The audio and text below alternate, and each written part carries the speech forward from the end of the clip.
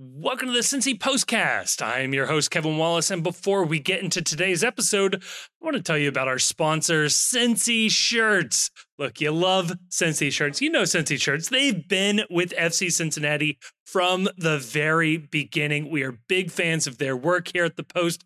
We are so happy to have them as a sponsor of the Postcast. Look, if you go over to cincyshirts.com and check out with the promo code ThePostCincy, that's all one word, all caps, you will get 10% off your order, and you let them know that you got it from us. That would be really, really helpful. Look, they have MLS and MLSPA licensed FCC gear that's available online or actually in 2 different retail locations in Hyde Park and Fort Mitchell. And guess what? The promo code does work in store. Again, the Post Cincy, all one word, all caps. And the best part about the in-store locations is that if they don't have your size on the shelf, well, they can print one for you on the spot. So again, cincyshirts.com/thepostcincy, or just use the Post Cincy, all one word, all caps, when you check out to get 10% off your order.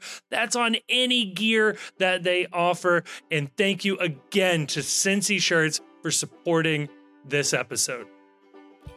And on this episode, we are talking that New England Revolution match 2 versus 1, a thrilling game, but a bit of a heartbreaking draw. Good result, bad result. How confident do we feel if New England is the second best team in the league? And then in part 2, a little bit of a grab bag potpourri, as it were. We're talking Brenner, we're talking 4th of July, and that's going to be your postcast.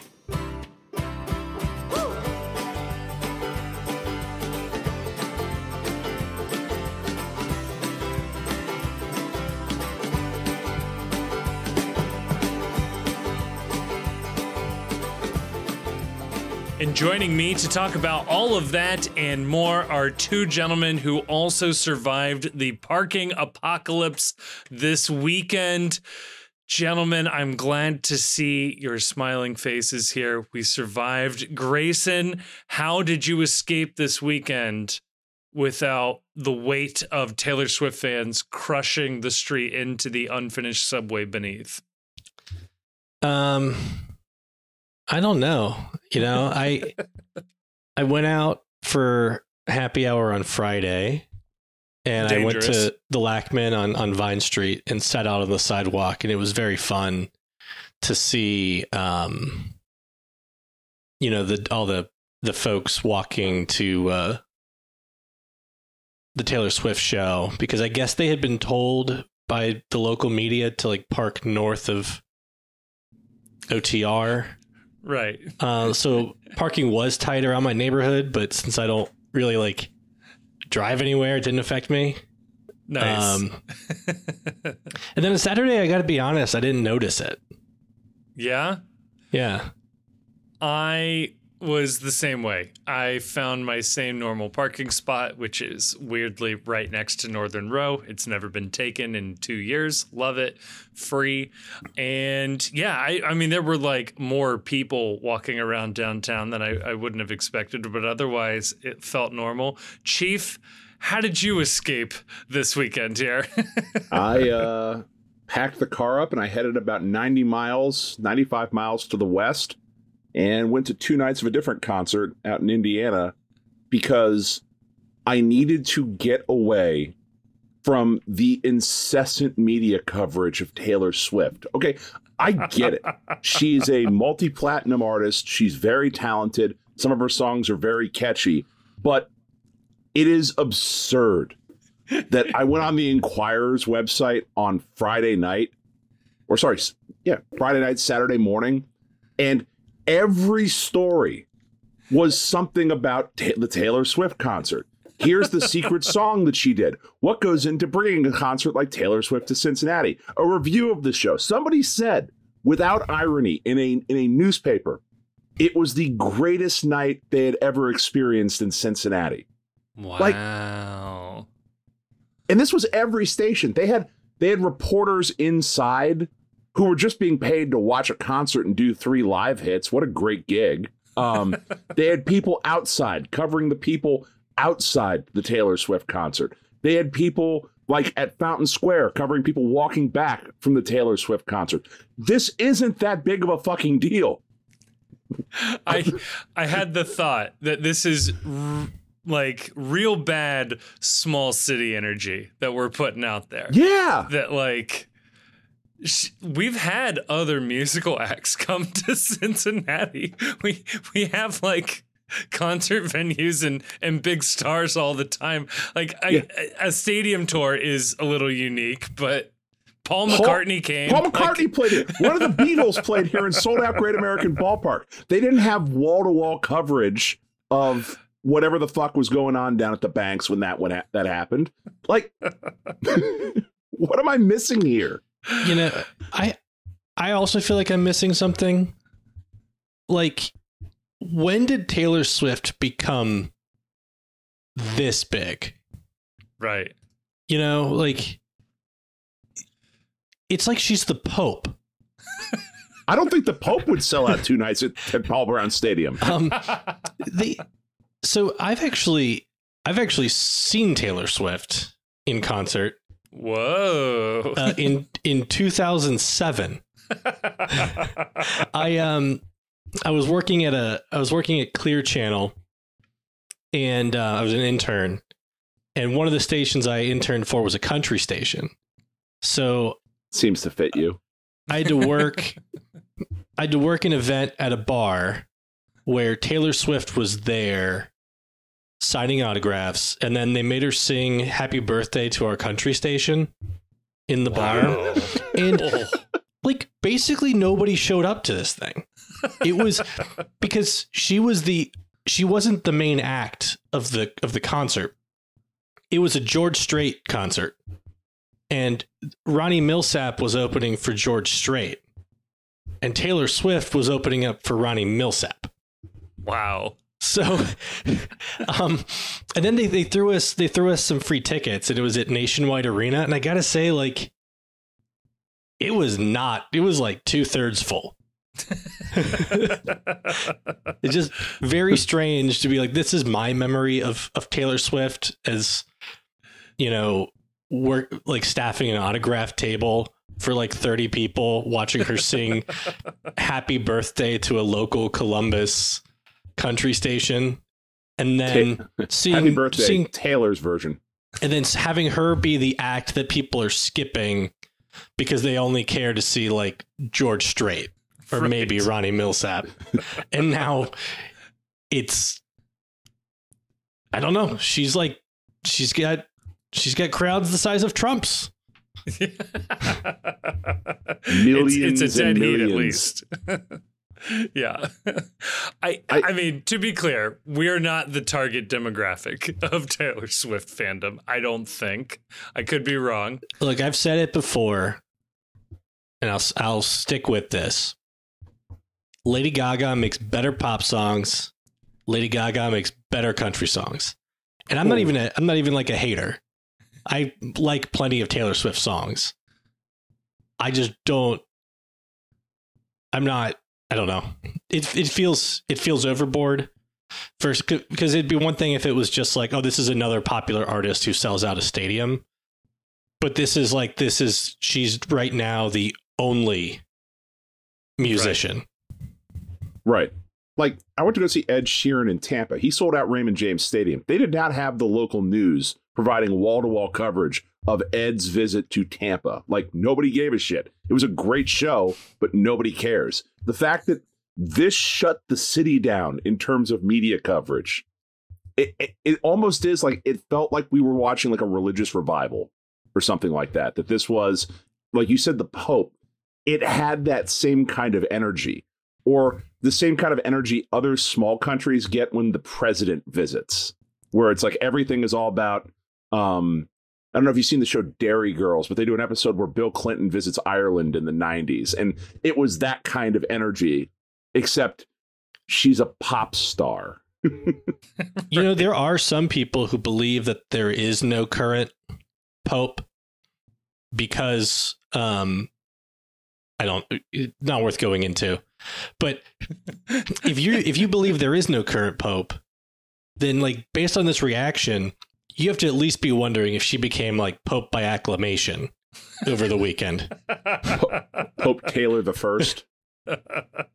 We do have enough Catholics in the greater Cincinnati area, and I feel like we could start something. People don't talk enough about the fact that Benedict is still alive. And like, he just, is the Pope still, but not really the Pope. They sort of pushed him away because nobody liked him. It's just, he's waiting. He's biding his time. For what? I don't know, but he's waiting.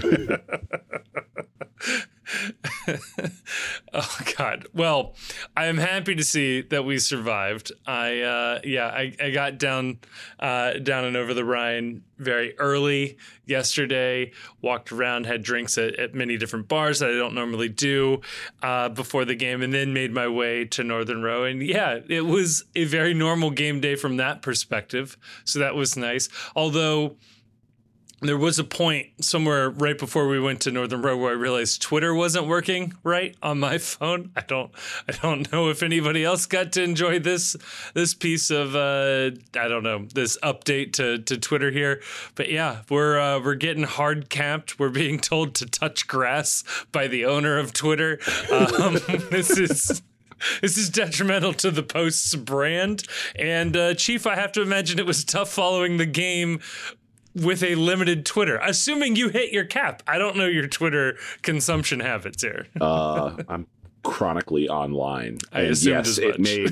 it made it very difficult to follow the game. I would only get like text messages from people. That was awesome. And I'm like, sure. And then what the fuck? Which, going back and watching the game later, I did learn exactly where each one of these ones were coming from. But yeah, if Elon could stop fucking this up, I would really appreciate it, because the old Bird app is a tremendously useful thing for following sports. And when it goes away, there's not a great replacement, it turns out. Or even a theory for one. And Grayson, what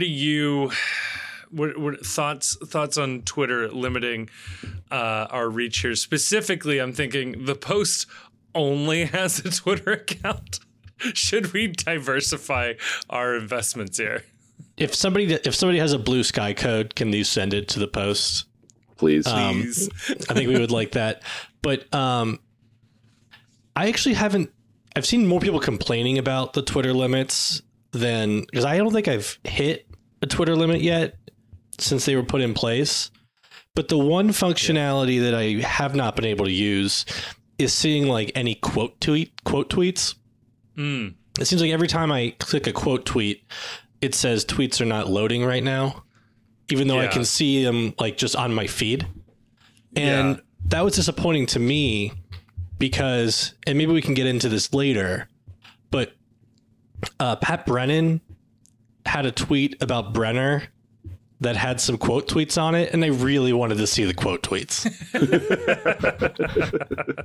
Yeah, I haven't been able to see the quotes. Also, translate tweet is dead, as far as I can tell.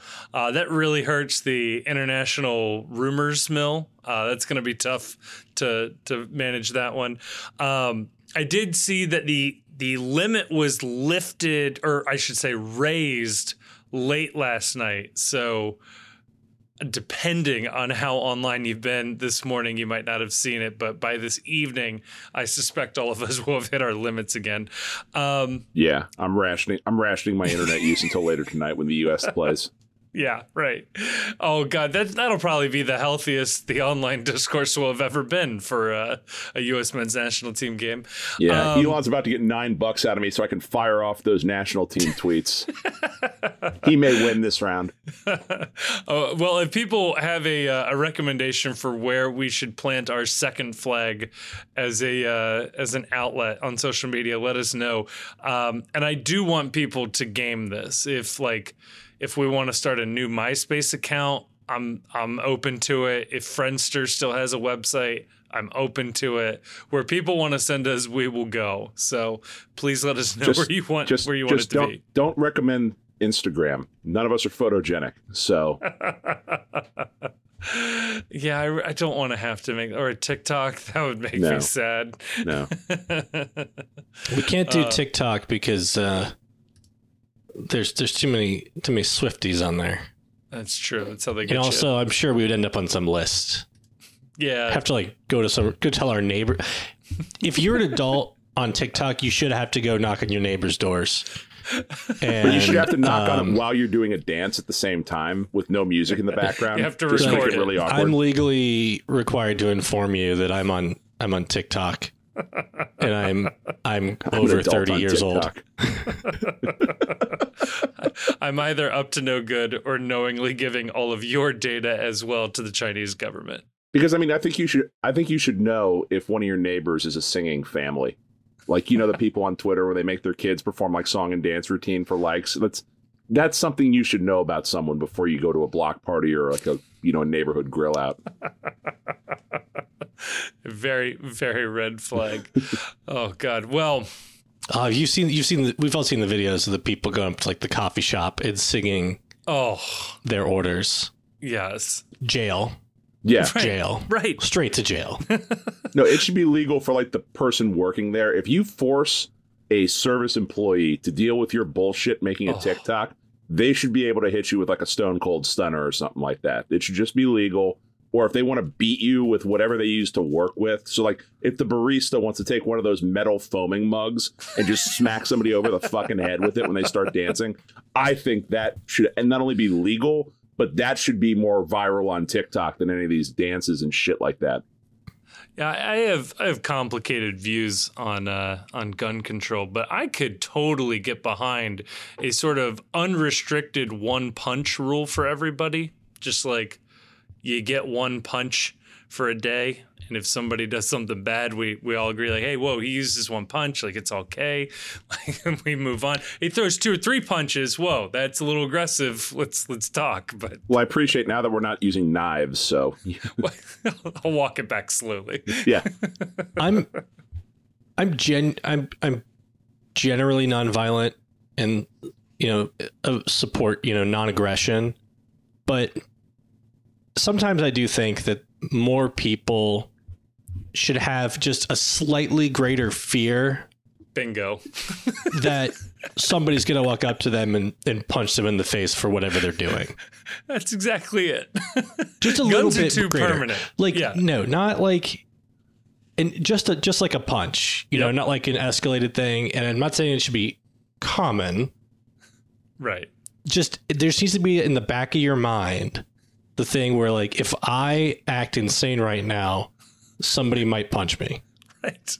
This has been on pardon my take. This has been Big Cat's theory that all professional athletes should once per year be allowed to invite or tell a fan they have to come down to the court of the field so that they can be punched. So that, like, if you're really heckling someone at an NBA game or, you're really on someone, that, like, if that athlete hasn't used their one punch for the year, it's like, you get down here. Come on. You want to talk some shit? Now you're about to find out what the consequences of this are. Which could lead to some, like, electric moments late in the season where it's like, oh, LeBron hasn't used his one punch yet. There's only 2 games remaining. Some unlucky fan tonight's really not going to enjoy their time at the game. I thought that was going in a slightly different direction. Katie Nolan, I think a year or 2 ago now, took a bunch of fans who were tweeting mean tweets at kickers for missing kicks, and she invited them down to kick field goals, and none of them could kick field goals, and it was really nice. Oh, man. Well, let's get into this game, shall we? I don't have a great transition from that to this. I was waiting to see if you had one. I don't. Speaking of kickers, let's kick it over to this recap. Yeah, hey, there we are. No, that was DC had the affiliation with the Richmond Kickers. All right. New England Revolution comes to town. An exciting battle of 1 versus 2 in the Supporters Shield standings. And I would say the last time these teams played, it was a hard-fought, nasty draw that I think we were very disappointed to end up with, given how that went. This game, I will say, I think lived up to the billing of a 1v2 game overall. This was a fun game, especially as an FC Cincinnati fan. We were on the front foot for most of the game. And the lineup here, no surprises given what we know about where everybody's health and international status was. So Roman Celentano in goal with Barrial, Gaddis, Mosquera, Hagland, Arias off to the right, Angulo, Wobodo, Acosta in the midfield, Kubo, Badji up top. Now I say that, and as I'm reading this, I remember Grayson. We had talked about this briefly, the back line. The debate was, do you put Gaddis on the left or Powell on the right? That seemed to be the only options. Thoughts on Gaddis? I mean, I generally like what Gaddis brings to the table. I could see why you would want, and I think we talked about this in the last episode. Like, I could see why you would want Mosquera centrally instead of Hagland, and we saw, a lot of that in the game. Not the first time this season, I think, that Gaddis has let a ball just slightly go over his head and given up a goal. Are his eyes going in his old age? Is he misjudging long distances now? Well, I did see a headline about that. If we still do headlines on this podcast when Jonah's not around. Okay. Even though we're missing Jonah. Taylor Swift Fans Monthly. I need to pray harder for a jump button. Ray Gaddis shares lessons learned from first half defensive miscue. Aw, yep. It was one of those moments where if the entire game went exactly the same, but if you could just sub in Matt Miazga's frame right there, he's just a little bit taller, and it totally changes that play. Or Ian Murphy's. Right, or Ian Murphy there. And you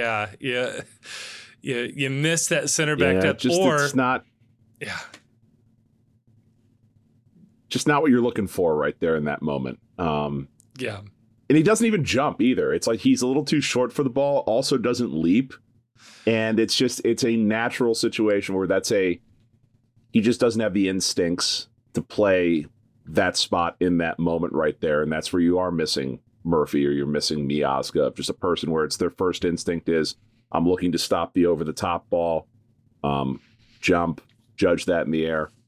He had a good game other than that, though, I thought. It just sucks that was kind of his one moment where we needed him. Yeah. I didn't think overall he was as good as he was against Toronto. Yeah. And even that moment aside, but I don't think, I know it was, we'll go into it, but I don't feel compelled to really give anybody a hard time for how they played. Yeah. Yeah, I think in general, everybody did well. Looking at FOTMob player ratings, they were particularly harsh on Gaddis and Angulo, I think. Gave them the two worst scores. Celentano, not great scores either, actually. But yeah, overall, I thought this was good. Looking across the way at New England, we knew they were missing guys, but Petrovic, Heel, and Bo all playing. That's their game plan, is to rely on great goalkeeping and Carlos Hyun and Gustavo Bo to score goals. And sure enough, that's basically how the game plan went. They absorbed pressure and were able to hit on the break with really good attacking players there. Latif Blessing and Matt Polster. Yeah. Yeah, you say they able to, superior offensive players. For the most part, though, they were kept in check by the back line and the midfield. It wasn't like you watched this game and Heel and Bo had the defense under siege all night, and it was just a matter of time. I know you guys were both at the game, but on the broadcast, they said repeatedly the analysis was being given, and I agree with it, that these were self-inflicted goals by FC Cincinnati. That both of the two goals that were scored are more what Cincinnati didn't do on each individual play versus what New England did. And in the second half, they looked completely non-threatening. I think their only decent chance came off a play that was 2 steps, 3 steps off sides. Other than that, there wasn't a lot that they offered in this game. And this is another one of those where I think that looking at the lineups, taking a big picture look at things before we get granular about it, this is a game where you are disappointed with the result of a draw, because this is a game that I think they outplayed New England for the overwhelming majority of this game.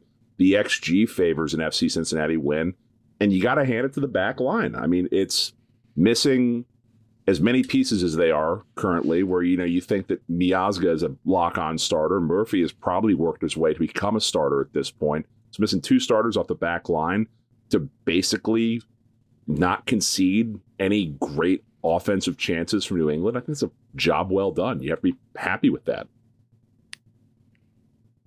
Yeah, I agree. I think before we go into what went wrong on the 2 goals we gave up, maybe we should talk about the first goal that FC Cincinnati scored. Absolutely. More than happy to talk about that one. So, yeah, if we want to start going through the game here, I mean, they had the first great opportunity of the game early on, but it was not much later. What are we, the 11th minute or so? Marco Angulo steps up and stuffs what I think would have been a goal, in my opinion. It was such a clean opportunity, right at the top of the box that was just getting queued up for them. He steps up, blocks it, gets the ball out to Kubo, runs down the field, and has one of the best passes in a year of Lucho highlight passes. One of his best passes over to Kubo. Kubo does a great job snaking around his defender to pick up the ball, perfectly weighted, perfectly balanced, and back over to Badji, who just slots it past Petrovic. It was just such a clean, smooth counterattacking goal. It was a very 2022 goal of FCC. We used to do a lot of hit on the counter really, really fast, really, really hard. I feel like we've gotten away from that a little bit this year.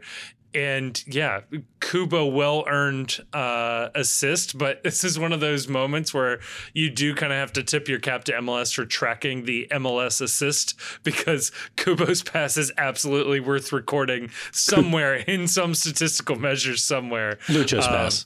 Yeah, Lucho's pass. Sorry, Lucho's pass. So good there.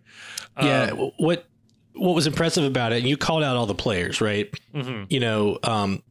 Angulo, Lucho, Kubo, and Badji all did really well at various aspects of that play. I mean, Angulo was still making a run in between Lucho and Kubo. And there would have been a very plausible pass to Angulo right there. But it really is and that could have also maybe been fine. And I think a lot of players would have played that pass. But like you said, what makes Lucho and these top players special is they have the vision and the confidence to make a harder pass that puts the ball in a much more dangerous position for Kubo making his run. Yeah. And then obviously Badji making a really impressive run while that play is happening to get in front of the defender and make what looks like a pretty challenging finish. Yeah. Because he has to, get to the ball before the defender and also sweep it to the back post, facing away from goal. It's incredibly complicated and difficult to do that. Yeah, Chief. And not for nothing, that's one of the best balls I've seen Kubo ever play in terms of getting it to Badji where there was no daylight between Badji and the defender at all. There's one spot that pass can be in that's going to result in the goal scoring chance, and Kubo makes that pass. And when we were talking about this season and this run of games where they were going to be missing Brandon Vasquez and before Bopenza shows up, the question was who was going to step up and produce on offense. And this was a great game from Badji in terms of confidence and scoring goals. And I think it was Kubo's best game that he's played in a while, too, in terms of being part of a free-flowing offensive form that looked dangerous and looked creative. Because what's been missing, I think, this year from a lot of the offenses is creativity from people not named Lucho or Alvaro. And this was a very creative game, I think, for the remainder of the offense. So big step up against big time competition. Yeah. No, fantastic moment. And yeah, it hit every player that we needed to step up. Like you said, it was a really, really good play. And before, I mean, I think Shalala had just ended is when Dominic Badji strikes again.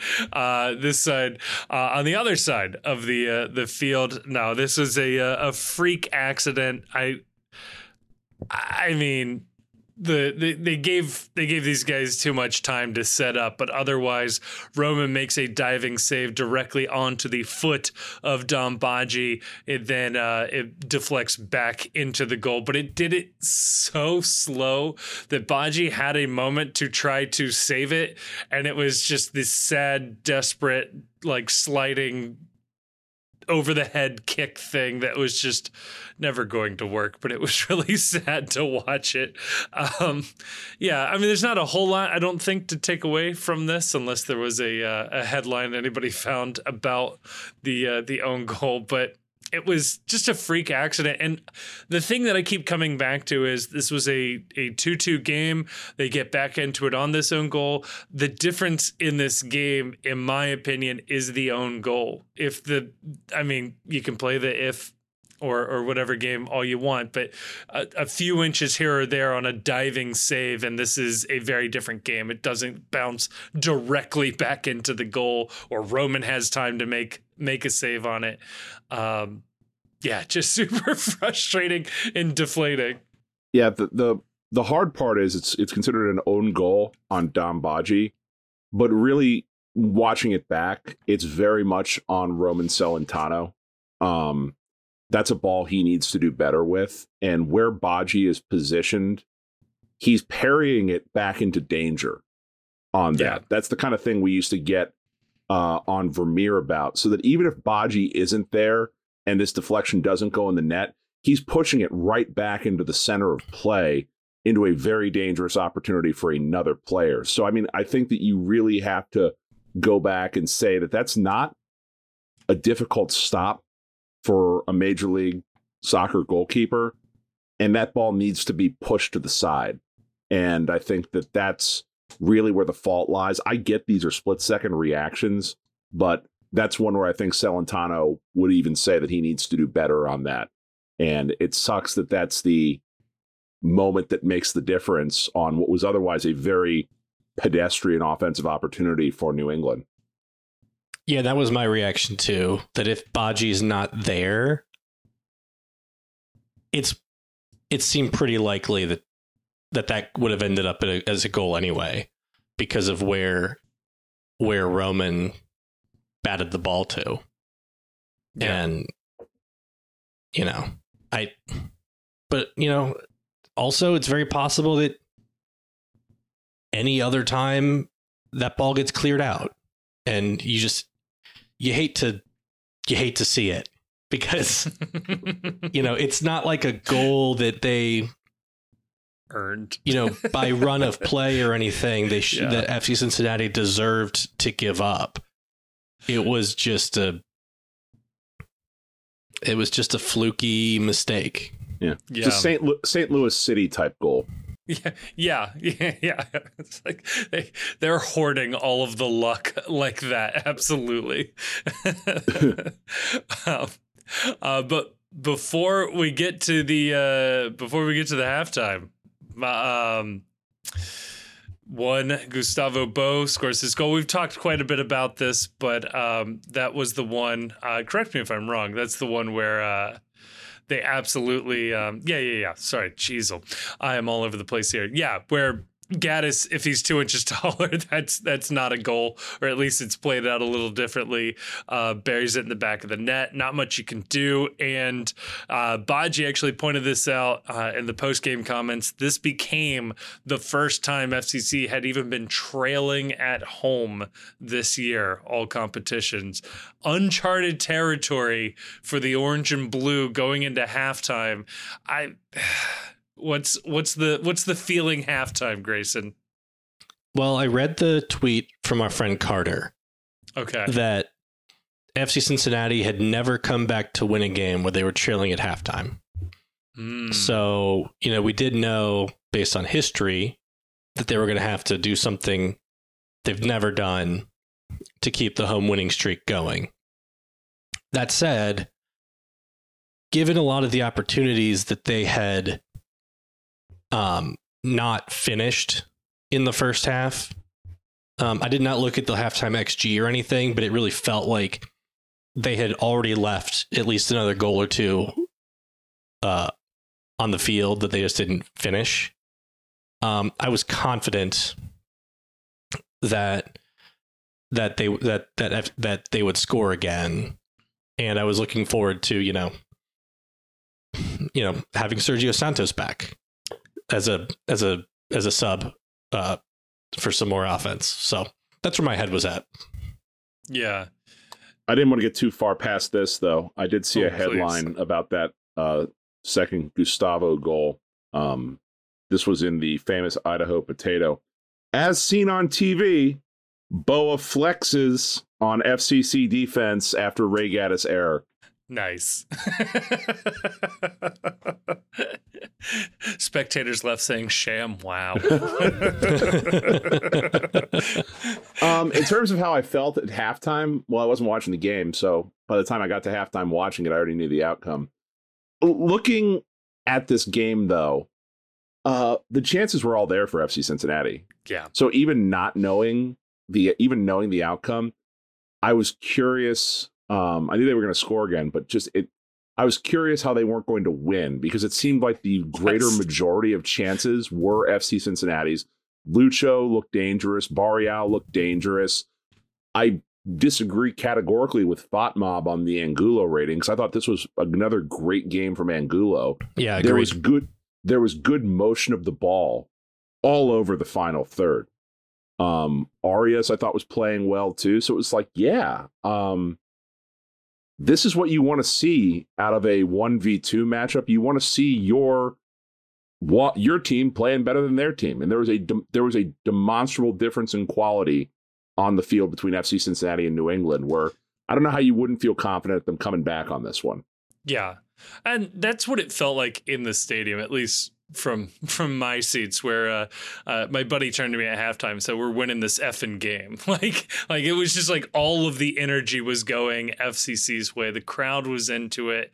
Yeah, the own goal was a freak accident, and sure, Bo's a good player, but like everything was going FCC's way, and that is how the second half played out for the most part. That this was FCC driving and constantly applying pressure.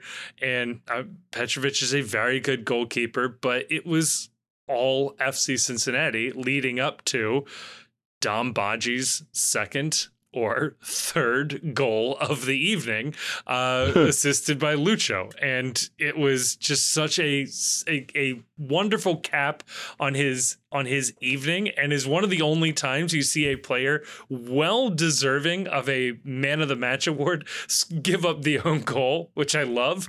It was well done by Badji. Yeah, I saw a headline in Broadway World about his game. So Dommy, Vasquez's heir apparent shows attack has got life, leaving fans saying they believe in Dom. They believe in Dom Badji.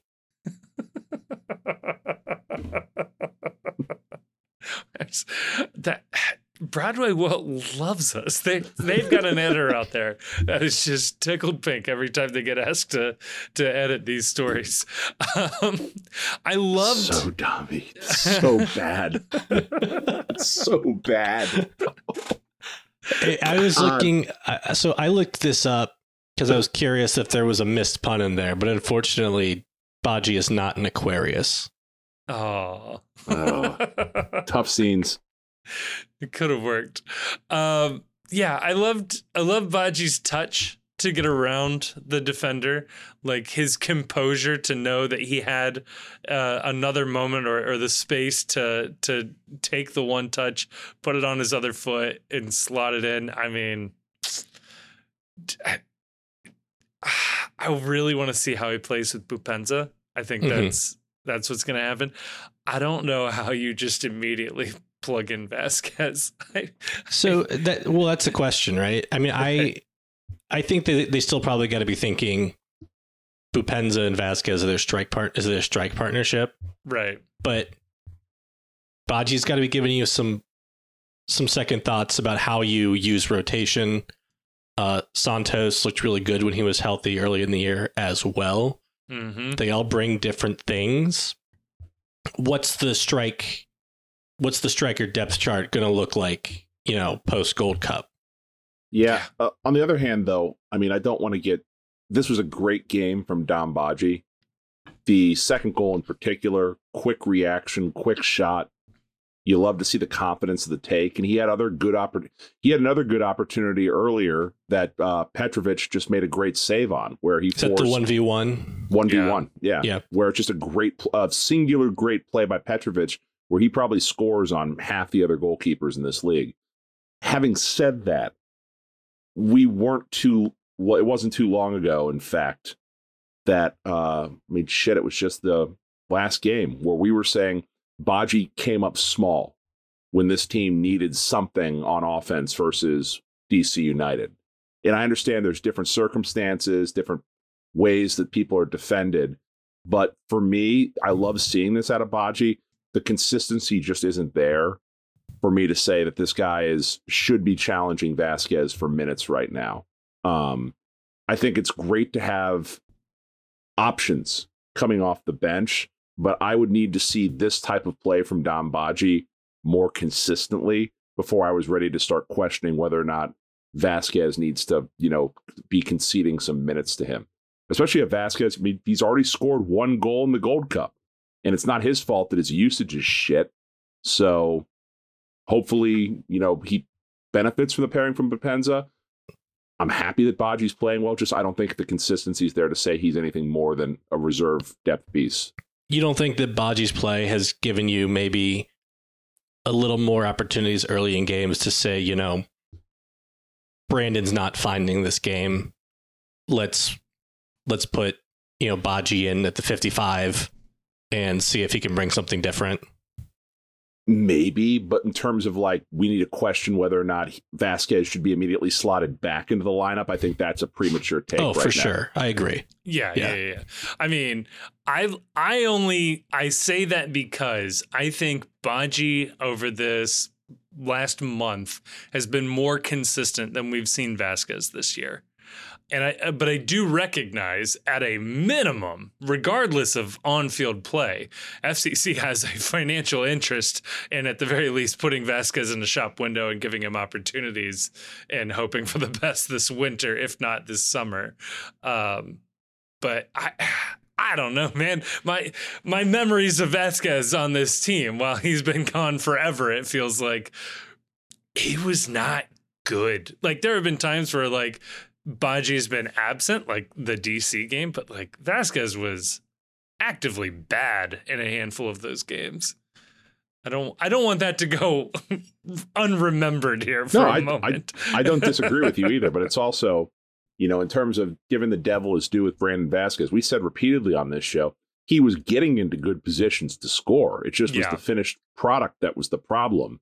And, not for nothing, he's got a history of being dominant in the last calendar year, where the upside is so much higher for continuing to play him and hoping that he plays his way back into whatever form he was in last year. But credit where credit's due. It was a great game from Badji this week, and the fact that he has a game like this makes you ask questions about things, at least.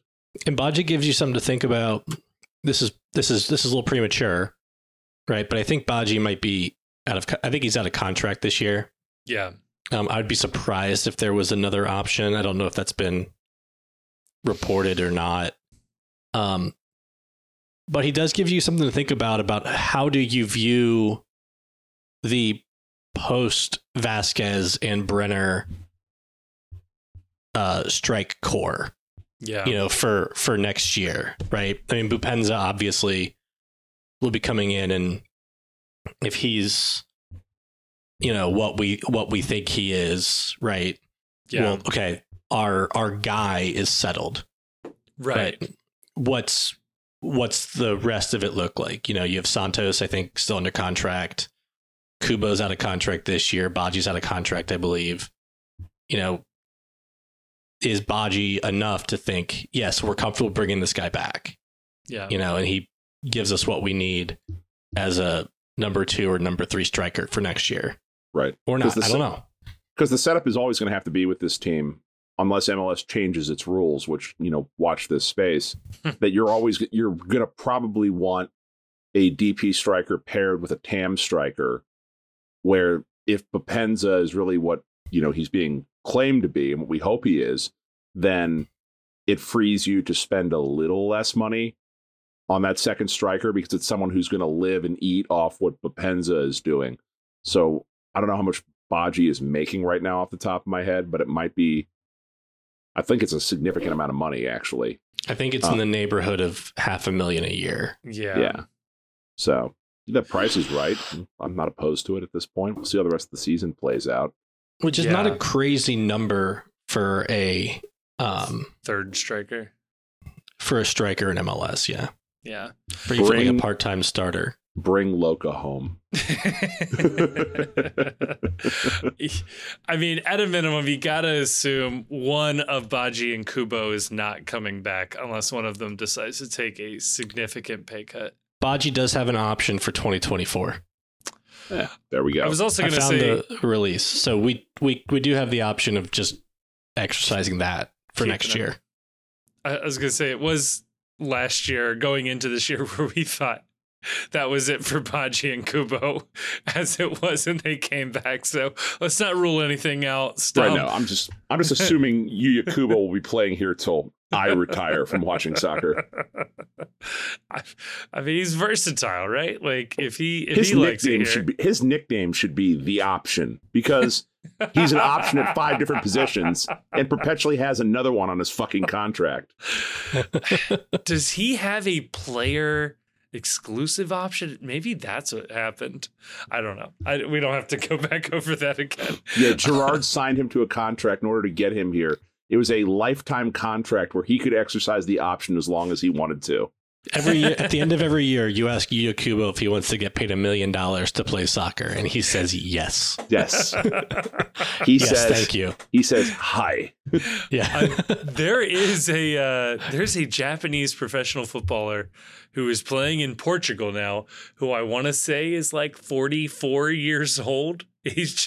He won't stop. He's very good by all accounts, but he's in like the Portuguese second division at this point in his career. So maybe there's a future where Kubo is indeed here forever.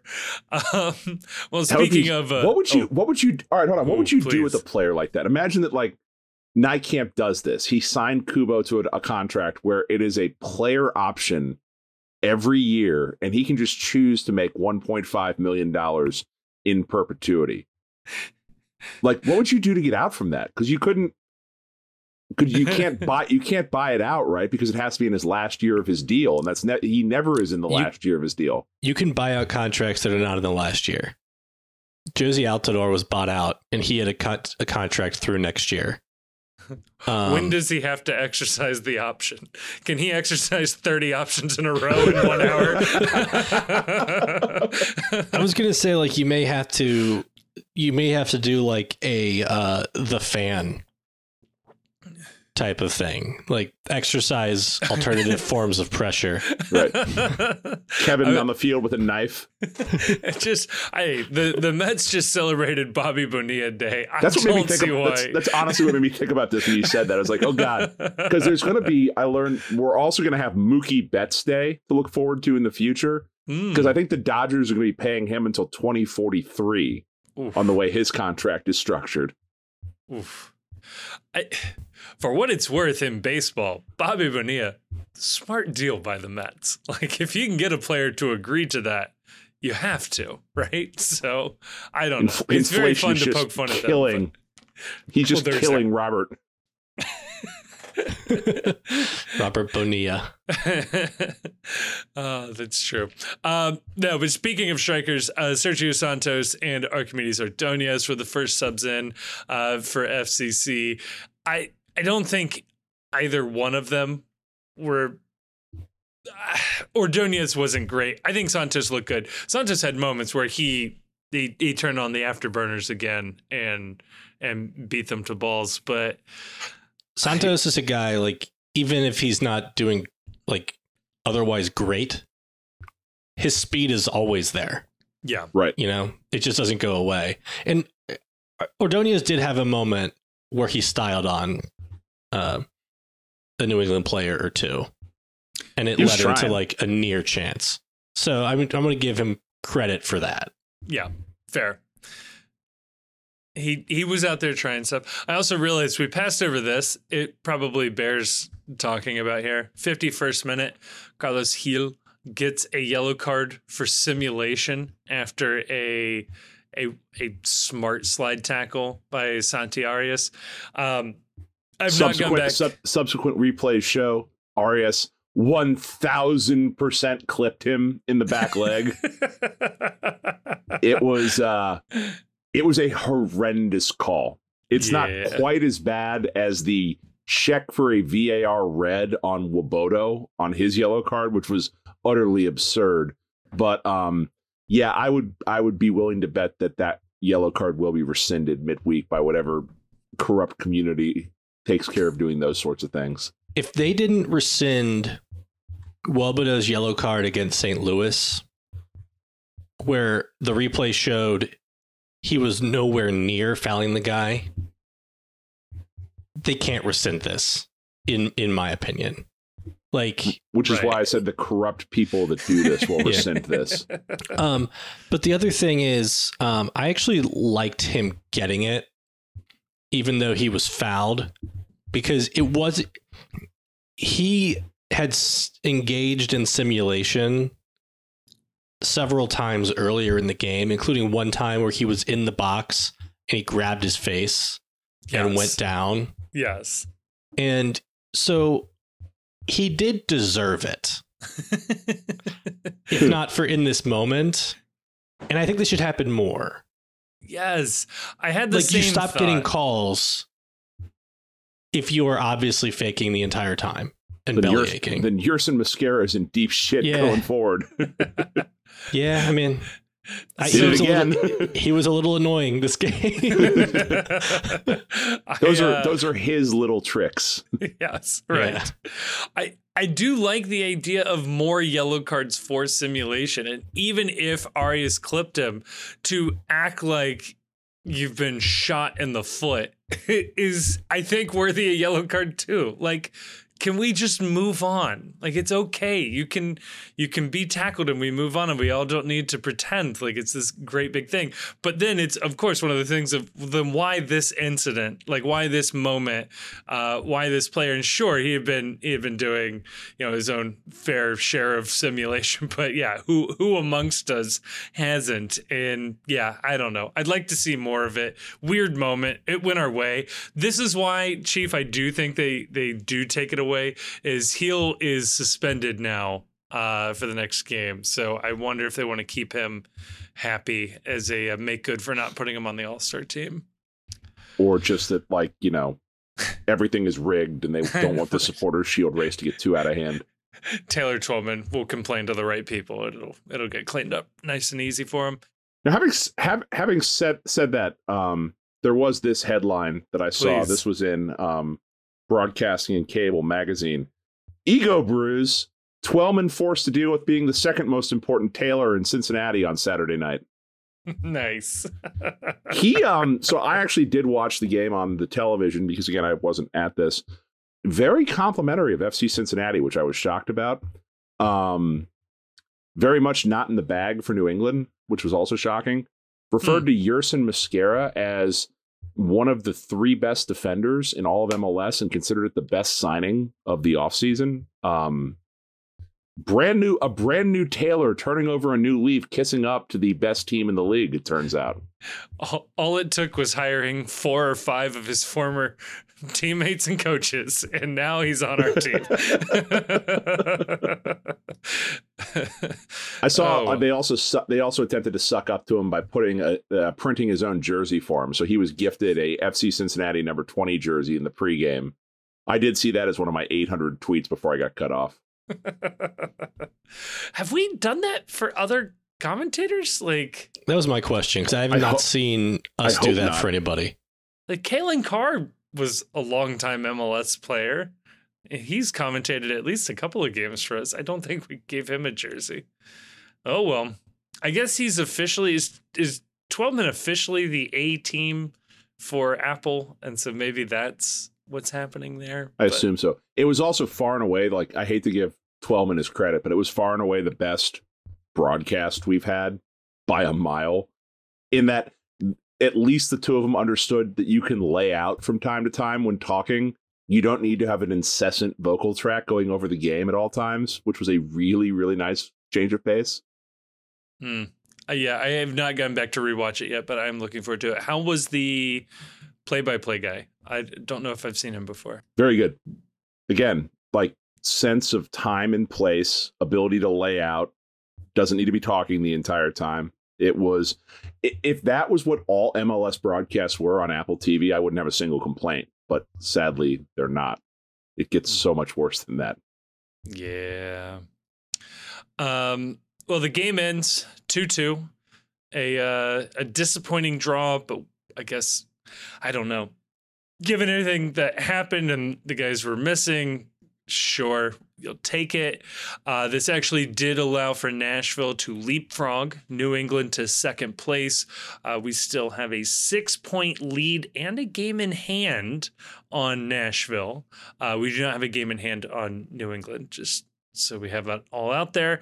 And we have Charlotte next week, which we'll do a preview later this week, but they are outside of the playoff spots. Yeah, feeling pretty good about all of this. By the time we play Nashville, we should have Bupenza in the team. I don't know.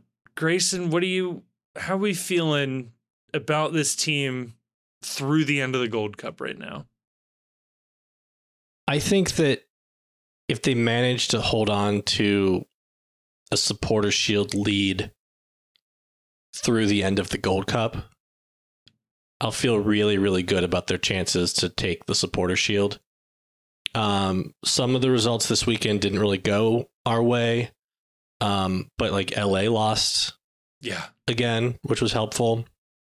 It really does look like the most likely contenders are Nashville and New England. Fortunately, we have a game in hand currently on Nashville. I guess we'll have to look how the week goes, because theoretically Bupenza is in Cincinnati today. I haven't seen anybody confirm that happened, but that's what had been reported, was that he was going to come in on Sunday, and the window opens Wednesday. So technically you could have him part of the active roster for the game against Charlotte. Yeah, which would be awesome. And the point, even if he's not starting. Yeah. The point Twellman made on the broadcast, which I think is salient here, is that, okay, you just took New England to a 2-2 draw at home. Ideally, you'd want to be winning your home games, but imagine these two teams meet up again in the playoffs. How much more different FC Cincinnati will look in that game. You'll be talking about having Bupenza and Vasquez up top. So you're adding a DP, a Max Tam striker, a Max Tam defender in Matt Miazga, and one of the better, more competent midfielders, hopefully, in Junior Moreno being back in the lineup. So if you're just looking at this from the point of view of what does this FC Cincinnati team look like now, treading water, versus what is this team going to look like when all the pieces get back, that's the equivalent of 3-4 massive additions that weren't present in this game, and this team still outplayed, I think, New England here at home. So, yeah, you got to feel good. You don't like drawing at home, but it is what it is with the way the roster is right now, and the reinforcements are on the way. Yeah.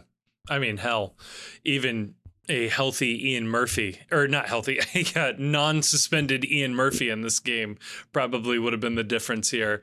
I loved this. If New England is, and I do actually think it's Nashville, but if New England is our best challenger this season, I love how the rest of the season is going to go. Everybody should theoretically be worse than that. And we handled that team very well on not our best day. And yeah, I mean, the draw is disappointing, but you'd love to see that.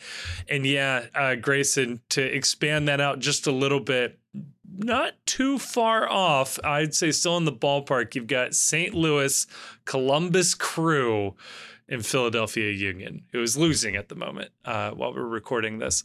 Yeah, I really don't want Hell Is Real to have any more meaning than it already has. So if we could just keep that team down, that would be real nice. Yeah.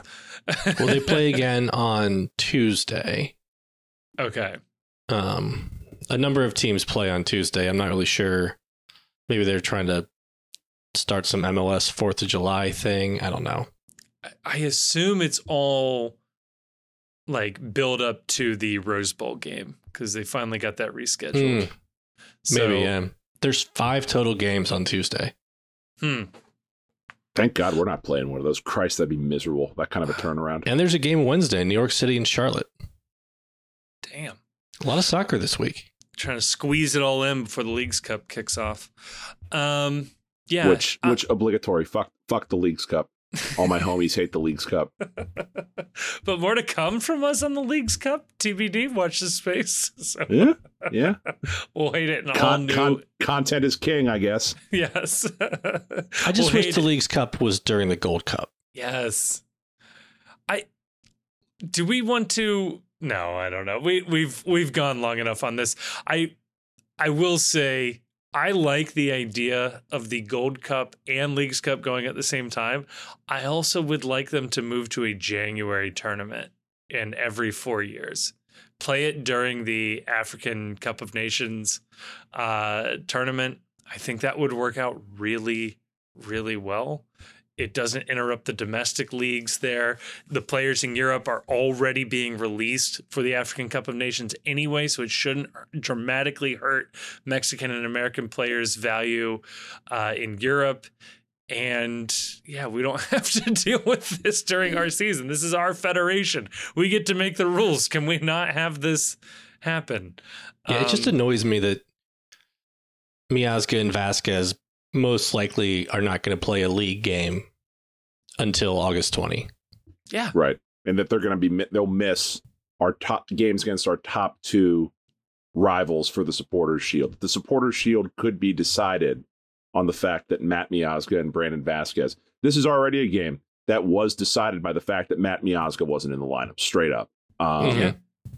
And if this ends up turning down to 1 or 2 points, that's going to be really, really tough to swallow. I did find one final headline. This was a post-game headline on this. When this came from Pat Brennan, our friend at the Cincinnati Enquirer. It was a real wall shaker. A contented Bruce Arena describes finally being able to fart after spending entire match in gassy discomfort. He does look miserable at all times.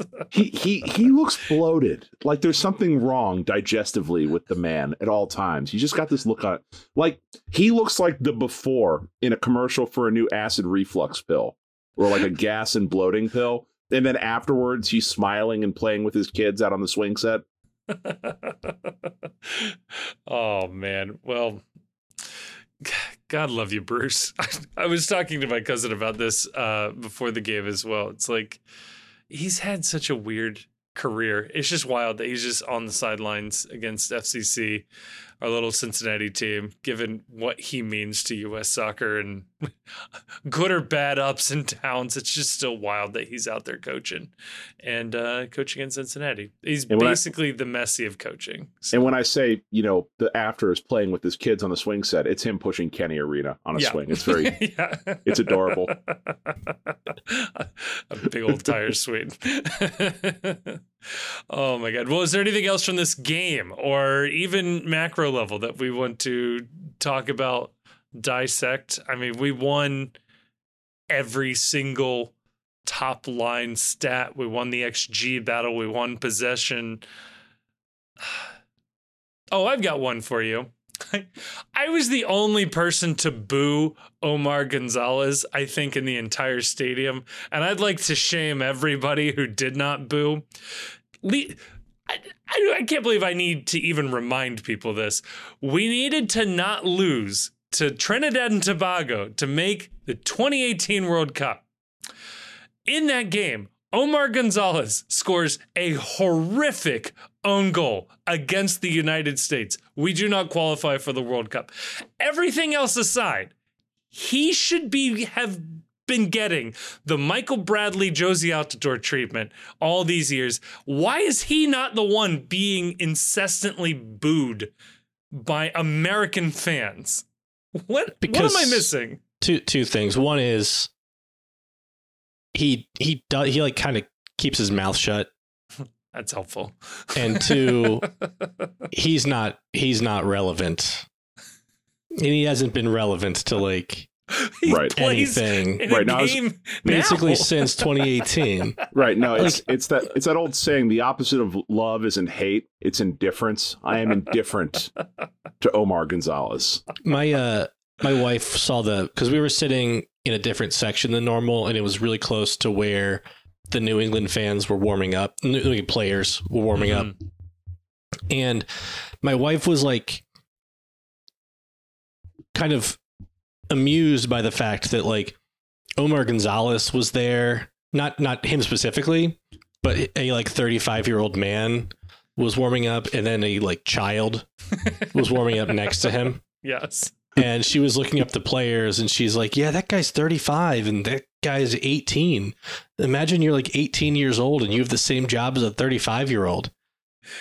And I was like, I explained, who Omar Gonzalez was. The way I explained it was like, yeah, he used to be kind of a main player for the national team, but he's been basically dead weight on MLS rosters for the last 5 years.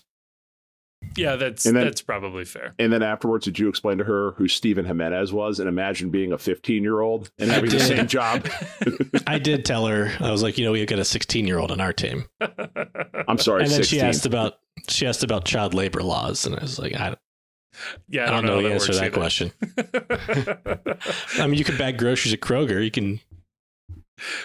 But like after 9 p.m. So I don't know how the game times work. I mean, hell, the Olsen twins worked so much when they were kids. There was like websites counting down to when they turned 18.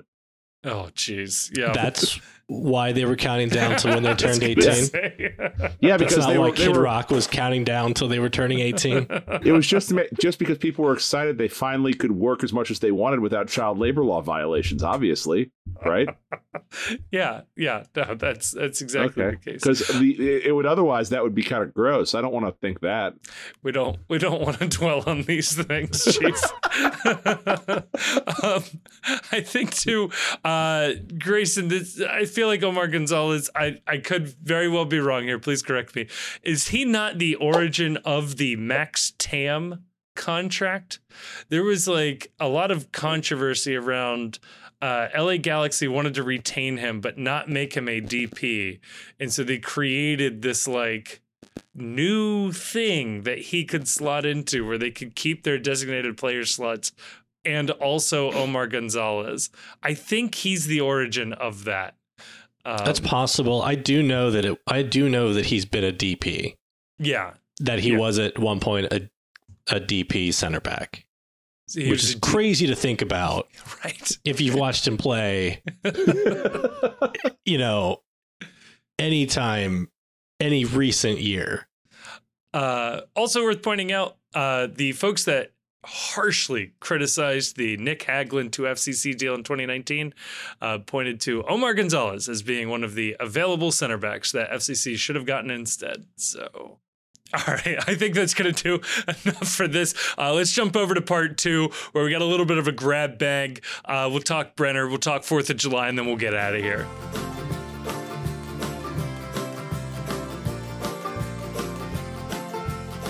All right, we're back. And folks, we have a player officially kind of sort of thanking the fans. Chief, Brenner posted a video. What do we think? No. Brenner's agent posted a video on behalf of Brenner. Let's be clear, because as far as I'm concerned, this means Brenner has never officially thanked the fans. His agent has thanked the fans on his behalf, but Brenner has not thanked the fans. What is more Brenner than a thank you being communicated via his agent? Huh? I mean, isn't that how all things Brenner should be communicated? Yeah, it is how all things Brenner should be communicated. It's how all things Brenner have been communicated. I think an agent thanking the fans counts. Agents tend to have the power to bind the principal, so the acts of an agent are imputed to the principal. So I think that it's fair to say Brenner has thanked the fans. But what I don't understand is, why wouldn't the agent just get Brenner's social and pretend to be Brenner thanking the fans? Why did it have to be Brenner's agent on behalf of Brenner? Why not, again, engage me in the lie that he actually cares? That's your job as an agent, right? Maybe Brenner had already reached his tweet threshold for the day, and so his agent needed to sign in. That account doesn't get used as often, so they had bandwidth to post the video. I don't know. $10 million transfer fee, and Brenner can't afford Twitter Blue? Come on, bro. Stop being so cheap. It's amazing that Elon doesn't just give it to every soccer player worth north of $10 million. So I have this theory that I'm working on, and I want your guys' take on this. Okay. So I think that all players who are FC Cincinnati players who apologize to, or who thank the fan base, not apologize, okay, thank the fan base when they leave, that should then qualify you to eventually be invited back at a certain date to pull the sword in the pregame ceremony. So that makes Frankie ineligible because he never thanked the fans. Brenner is eligible. Is Brenner worthy of being invited back at some point to pull the sword? I don't think so. I let's say this, not for the next 10 years. Worthy, yes. Would anybody particularly enjoy it? I don't know, maybe. I mean, it doesn't get me excited to see Brenner pull the sword, but I think that his accomplishments with the team are worth, recognizing. I think a lot of people are delusional about Brenner on kind of both sides of it. People just focus on one thing or the other, and the other thing doesn't count. Yeah. But so yeah, I mean, if they brought him back to pull the sword, I'd be like, yeah, he had a really nice season or half season for us, and set our outgoing transfer record. Everyone knows him. He's got some cool highlights, which we saw on his post. But is he somebody who I'd say we need to, if I was making a list, would I put Brenner on it? Probably not. Yeah. I'm already starting to get kind of chills at the idea of Alvaro Barreal having a successful run over in Europe and then him coming back to do it, because he very much feels like someone that's one of ours that we sort of saw through in the development years. Brenner, yeah. I don't know. But I now believe that this is my way that I am going to rate players going forward. Is are they sword worthy? Were you a sword worthy play? Did you I know Jonah would say earn the C. are you worthy of pulling the sword out? I almost want someone to invent like some magical thing that, like, how like Captain America's or Thor's hammer will only be picked up by the worthy. I want the sword, the FC Cincinnati sword, to have that same sort of thing where players get invited back and there's a genuine moment of suspense as to whether or not they are worthy to pull the sword. And like, Brenner gets out on the field and the sword, he tugs and it doesn't come up. And it's like this moment where it's like, oh, we shouldn't have invited him back. The sword did not judge him as worthy. I think you do it. You have everybody download the official app, right? That's how you do this. And there's a live poll right before the game. And you got to get enough thumbs ups to be able to pull the sword.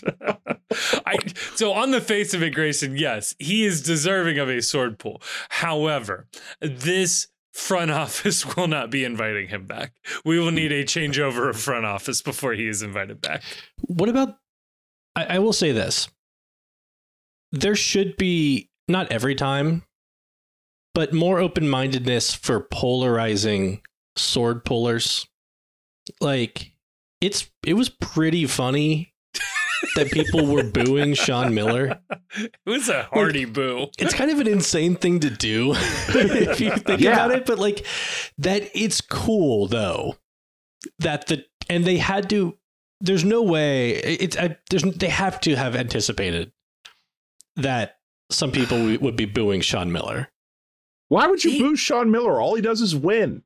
I'm sorry that your school can't win. I'm sorry that you've lost 8 out of 10 crosstown shootouts. That's not Sean's fault. Lost a single crosstown shootout. I know, not you. I'm talking to the people out there booing this man who is accomplished. If Caleb Porter came out and pulled the sword, you'd boo him. Yeah, but like, it's not. That's Columbus. That's different. He's the villain here. Do Xavier coaches and players get booed at like Reds games for first pitches? I don't think so. I don't think so. Like that was that was an established boo, I think. I'm sorry he doesn't have the credentials to coach at UC, which apparently include openly supporting sedition against the United States government in your post-coaching career. I mean, no Xavier coaches have done that. Hey, the Senate is a very highly esteemed office. It takes quite a bit to get there. And if UC helped him along the way, so be it. We've placed, this is always my favorite, presidents and Supreme Court chief justices. And please don't look into that's one person. I think that there's a number of fans of FC Cincinnati and UC who would agree with you that there's no problem with supporting sedition against the United States government. A lot of them were probably booing Sean Miller on Saturday. That's a problem. Oh, I don't know how this came up on Facebook the other day. You know how they do those Facebook anniversary things? Apparently yesterday or over the weekend was the anniversary of FC Cincinnati banning Dave Flexner from games for the rest of time. Because the story popped up on this date. It was FC Cincinnati fan banned from stadium. And I was like, well, I'm absolutely clicking this story.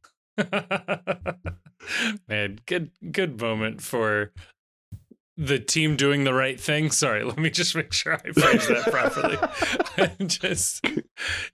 Bad moment for Dave Flexner, I'll tell you that much. Hopefully he's learned and reflected on that. Also, he might find Twitter a more welcoming space these days. I don't know. Big Tommy Tuberville fan.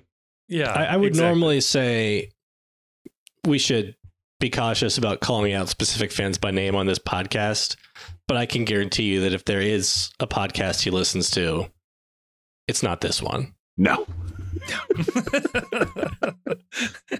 God, I'd hope and not. You know what? If you do, Dave Flexner, if you are listening to this podcast, consider yourself banned. Yeah. Delete the app off your phone. You're not allowed to listen to the show anymore. And by any means, do not put the post Cincy in your checkout code when you buy your next shirt from Cincy Shirts. You were not do allowed. not do that. Everybody else, do that. Everybody else use the promo code. Dave Flexner, you're banned from using the promo code too.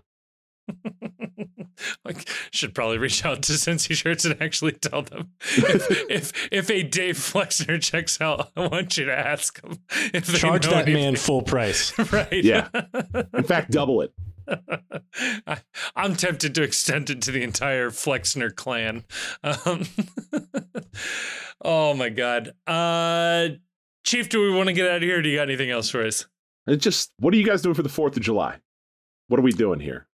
4th of July, go to parades with the kids. That's my thing. Big Like Anderson parade guy. Try Mount Washington. I'm more partial to Mount Washington, but yeah, try to get candy chucked at us. It's always a good time. Grayson, you hate America. What are you doing on the 4th of July? Well, I'm doing 4th of July festivities as soon as we get off this podcast, whenever that is. But no, on the 4th, I'm gonna try to rehang a iron gate that came off at our house. Oh no. It's pretty heavy. Yeah. So we'll see what I can put together. Was that iron gate put up to stop the hordes of Tay-Tay fans from overrunning your abode in the Over the Rhine area? It was to keep people in our Discord just away from my property.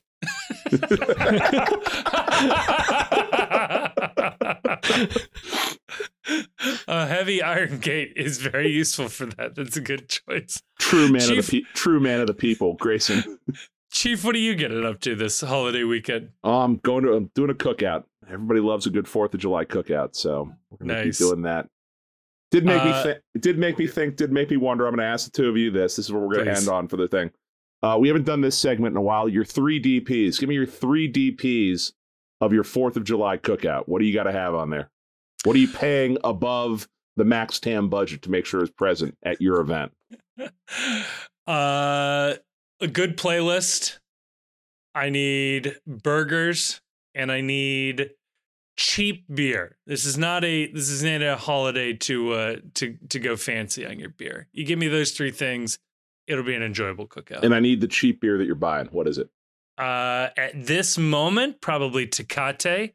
I like to cycle through my Mexican light lagers. But yeah, there you go. That's drinking a Mexican beer on the 4th of July. That's progressive. I approve of that. Grayson, I like it to be a little ironic. Your 3 DPs. What are we doing? I mean, watermelon. Yeah, absolutely. Yeah, you can grill that. You can put some feta and mint in it. You can put some tahini on that. It's very, very versatile. I like a good sausage. Maybe like from Averill's or from one of the vendors at Findlay Market. Get a big variety. Just throw them up on the grill and everybody kind of have at it. And this year, probably maybe a nice like skin contact orange wine or one of those chilled fizzy reds, something that's like good for drinking outside, but you have to explain to your uncle what it is. and then he says, "Oh, you're drinking wine, huh?" Yeah. All right. So I'm going to go with number 1 is a quality bun. I think that no matter what you're grilling, burgers or hot dogs, don't go cheap on the buns. There's nothing worse than going to a cookout and it's just your plain ass Kroger brand buns. They're awful. They're crushed. They suck. Go downtown to Findlay Market, go to M's, get yourself some good actual buns to put your grilling on. Don't be that guy. Number two is the box of Grippos. I don't want bags of chips. I want the Grippos that come in the cardboard box. Every grill out, every cookout should have that. Final thing is the deck or the porch TV. Having the outdoor TV at the cookout. Get the extension cord out. I went down to Target and I bought a throwdown TV just to haul outside. Like one of those $100 Vizio type things. I don't care if it gets rained on. I don't care if it gets knocked over. But being able to have the ball game on, or shit, there's all these MLS games being played. Throw a little soccer on. If I had a 4th DP, the messy DP, it would be some Busch Light. Nice, easy, crushable drinking beer. But yeah, that's how you make a tail. That's how you make a cookout, as far as I'm concerned. And if you are buying buns from Kroger, look at the back. Some of these buns have a staggering amount of like added sugar. Yeah, it's insane. You don't need it. You don't need it. High fructose corn syrup will be like the second ingredient listed. Like, what the fuck? What are you putting in this? Right. And so if you are going to, you're going to splurge, you're going to do that. Don't get the hoagie roll at the bare minimum. Don't get a hot dog bun. Get the hoagie roll, or go get real bread somewhere for your cookout. Nothing ruins it faster than a disappointing and just sad bun that you're putting your food on. Also, box of Grippos. If you go to the factory, they have the extra spicy, extra hot boxes. That's how you do it. Yeah. And then save the bottom whenever you're done with all the Grippos dust. Goes great on anything. The little Mexican street corn with the Grippos dust on top of it. You'll thank me later. It's phenomenal. Oh, man. Oh, there we do. That, my friends, is a postcast. Chief, get us out of here, quick. Happy birthday, America. Fuck Columbus.